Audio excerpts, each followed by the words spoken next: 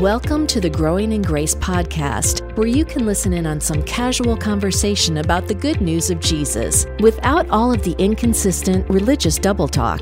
If you've ever struggled with feelings of hopelessness, guilt, and despair, or wondered if you're really right with God, it's time to discover the true freedom that comes with the gospel of unlimited and overflowing grace. Welcome to the Growing in Grace podcast, recorded live via ICQ. All right. Hey, the 90s called. They want their technology back. That's right. Does anybody listening ever remember ICQ? It was before Skype. It was before even, well, maybe around the same time as Yahoo Messenger, things like that. Oh, Cap, I remember back in the days. Back in those days, you and me we were experimenting. It was cool, new technology.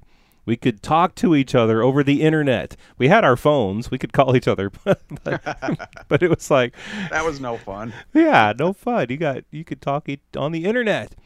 But things have evolved in a nice way, and we're able to use other technology these days.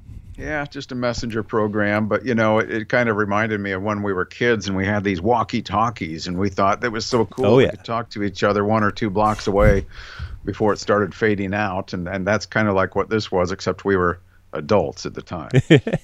Yep. Yep, and midnight and 1 o'clock a.m. Netgammon games. Oh, yes. Backgammon. Yes. Yeah. I still love playing backgammon. I do too. Yeah, we used to be up at all hours playing that game. Well, hey, so we been talking about Acts 15 and James and Paul and various things. So let's kind of talk a little bit more about Acts 15 and see where this leads us in our. We really want to get into this subject of faith and works and justification and what is really needed, and where Paul and James both stood on this, and we'll see where it goes, Cap.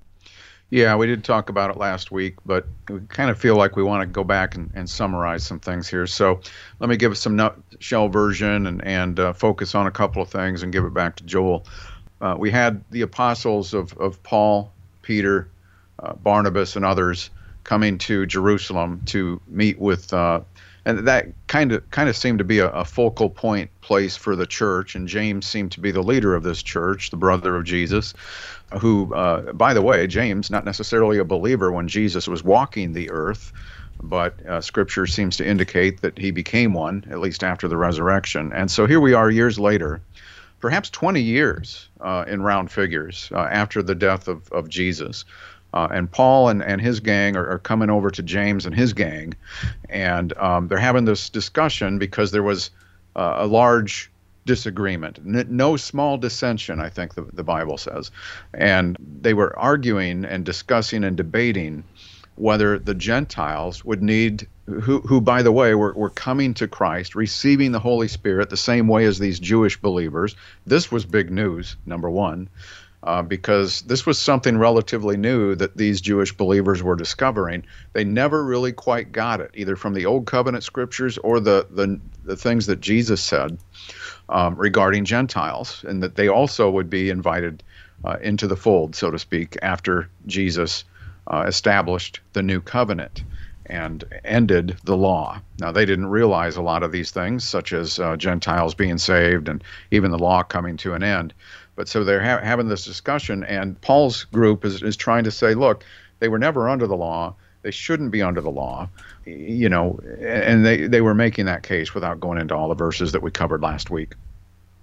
But the people at the church council, James and some former Pharisees and others who were there, were saying, no, they should be required to keep that Mosaic law. It's Jesus plus works. It's Jesus plus the law. Jesus, yes, but not Jesus, not by faith alone. There's more to it than this because of this rich tradition that they had with Moses and the law throughout those many years. And then at the end of all of this, James, hearing both sides of it, spoke up and gave, for those of you legal people out there, he made a judgment that it is my judgment that we should not trouble those of the Gentiles who turn to God, but should write to them to abstain from the things polluted by idols, from sexual immorality, and from what has been strangled, and from blood. And so he added those 4 things on there. And they agreed, the apostles, Paul's group agreed that, okay, we can live with this. Let's write that note, and we'll take it back to them. And so they were sent to take it back. And the Gentiles were rejoicing, because you got to realize, too, that the Gentiles didn't really know that much about the Mosaic Law, other than it was burdensome and it sounded very complicated. And Peter brought that up in his dissertation here in Acts 15. But we touched briefly on a verse last week, Acts 15:21. Here's what James said after he made this statement. He seems to side with Paul and Peter and the apostles on, okay, the Gentiles. Yeah, they're kind of like a side dish here. I'm paraphrasing, obviously. I'm injecting some things here. But look, okay, they were never under the law. Okay, they don't have to keep the law, but here's some suggestions that they should follow. And then he says, for from ancient generations Moses has had in every city those who proclaim him, for he is read every Sabbath in every Sabbath in the synagogues. What a mysterious thing to say after what he just got done saying. It's as if James is saying, okay, we're not going to make the Gentiles follow the law, but if they really want to get further into what they viewed as the truth, what James viewed as the truth, the law is read every Sabbath in the synagogues. They can go there and they can begin finding out more about the law. So it's almost as if, to me anyway, Joel, it's as if James seems to be doing the typical covenant clashing situation here, where he's saying, okay, you don't really have to follow the law, but you really should follow the law. And so if they want to go hear about it, they can go to the synagogues on the Sabbath and hear it read, because that's how it worked back then. And so he didn't necessarily, on one hand, he seemed to be siding with Paul. On the other hand, he seemed to be saying, I'm kind of with my group here too, because the law is kind of a big deal, but look, they're Gentiles, so not quite as big a deal. Right, because why otherwise would he say what he said in verse 21? If he's totally in line with Paul, and by the way, we're leading to something here. We're going to get into some talk, like I said, about James and Paul, and so just follow along with us. But so James said, let's write to them that they abstain from things polluted by idols, from sexual immorality, from things strangled, and from blood. For Moses, in other words, because, and here's the reason why, because, and like I think you're reading from the ESV, from ancient generations Moses has had in every city those who proclaim him, for he has read every Sabbath in the synagogues. Why say that? Why even bring up Moses if you don't think that they need to have anything to do with Moses and the law? Moses represents the law. So why even bring that up? And so I think, too, like what you're saying, is that in his mind, he was, yes, it's true, the Gentiles don't need to keep the law. But yet, I'm not sure if I'm totally in line with that. And so, if I'm totally comfortable with that, so let's, they can still go to the synagogues and listen to Moses being taught every week if they want. And that's kind of where James left it, with a little bit, in my mind, of uncertainty. And I think that Paul was very, very clear, when there was this no small dissension at the beginning of Acts. He went there to clear things up. There is, you don't have to keep the law. We should not require Gentiles to keep the law. And even something that James says here that sticks out to me, he says, but that we write to them to abstain from things polluted by idols.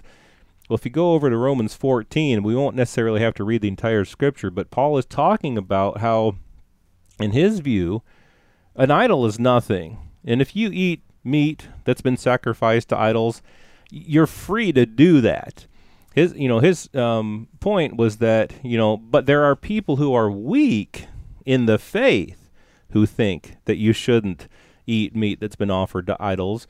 And so don't, for their sake, for their conscience, be nice and be, think about them. And if you're going to cause somebody to stumble, then don't eat meat that's been sacrificed to idols. But you're free to do it.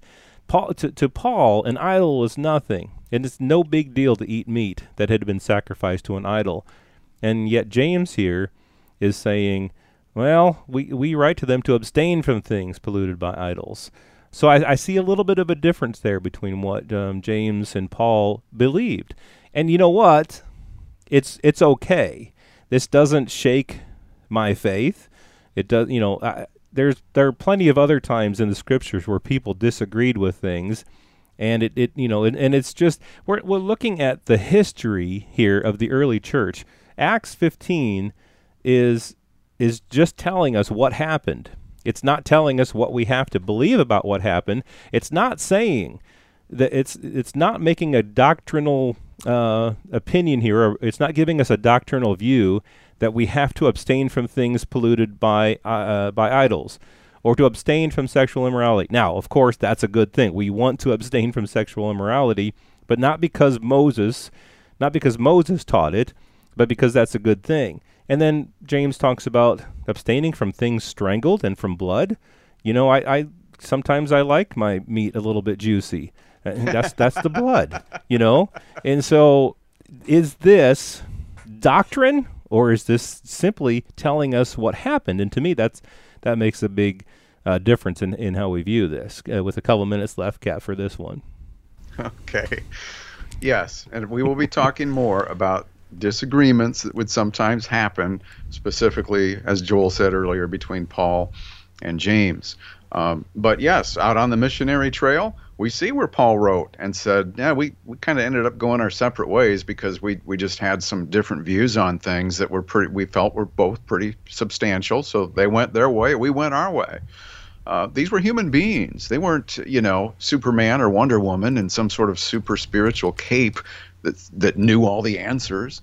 They were also growing in their knowledge and grace, and sometimes they gained this knowledge and grace by revelation. And so just because people sometimes would disagree doesn't take away from the truth of Jesus, okay? And we'll get more into that here as time goes on. But so when they delivered this note from James and at the Jerusalem church, they delivered this note to the Gentiles, and he said this in verse 28, "It seemed good to the Holy Spirit and to us to lay on you no greater burden than these requirements." And he mentioned those four things that you mentioned that Paul even disagreed with James on later in his writings. So what James is concluding here is that we kind of came to this compromise. Mm-hmm. James kind of split the child in half here just a little bit and said, I'm going against my counsel by saying you don't have to be under the law, but here's some things that you really should try to avoid. And as he told the apostles, if you really do want to find out more about the law, which James probably felt that they should, go to the synagogues. It's read there every Sabbath. So those are some things that came together in Acts chapter 15. And Paul, of course, in his writings to the churches would eventually reveal that both Jew and Gentile were freed from the law, not just the Gentiles. But we'll get more into that. And what about these apparent contradictions between James and Paul, all coming up in the weeks ahead right here on the Growing in Grace podcast. This has been Growing in Grace with Mike Kapler and Joel Brieseke, heard online through various internet sources around the world each week. Access past programs by visiting growingingrace.org. Share it with a friend and listen again next week for more Growing in Grace.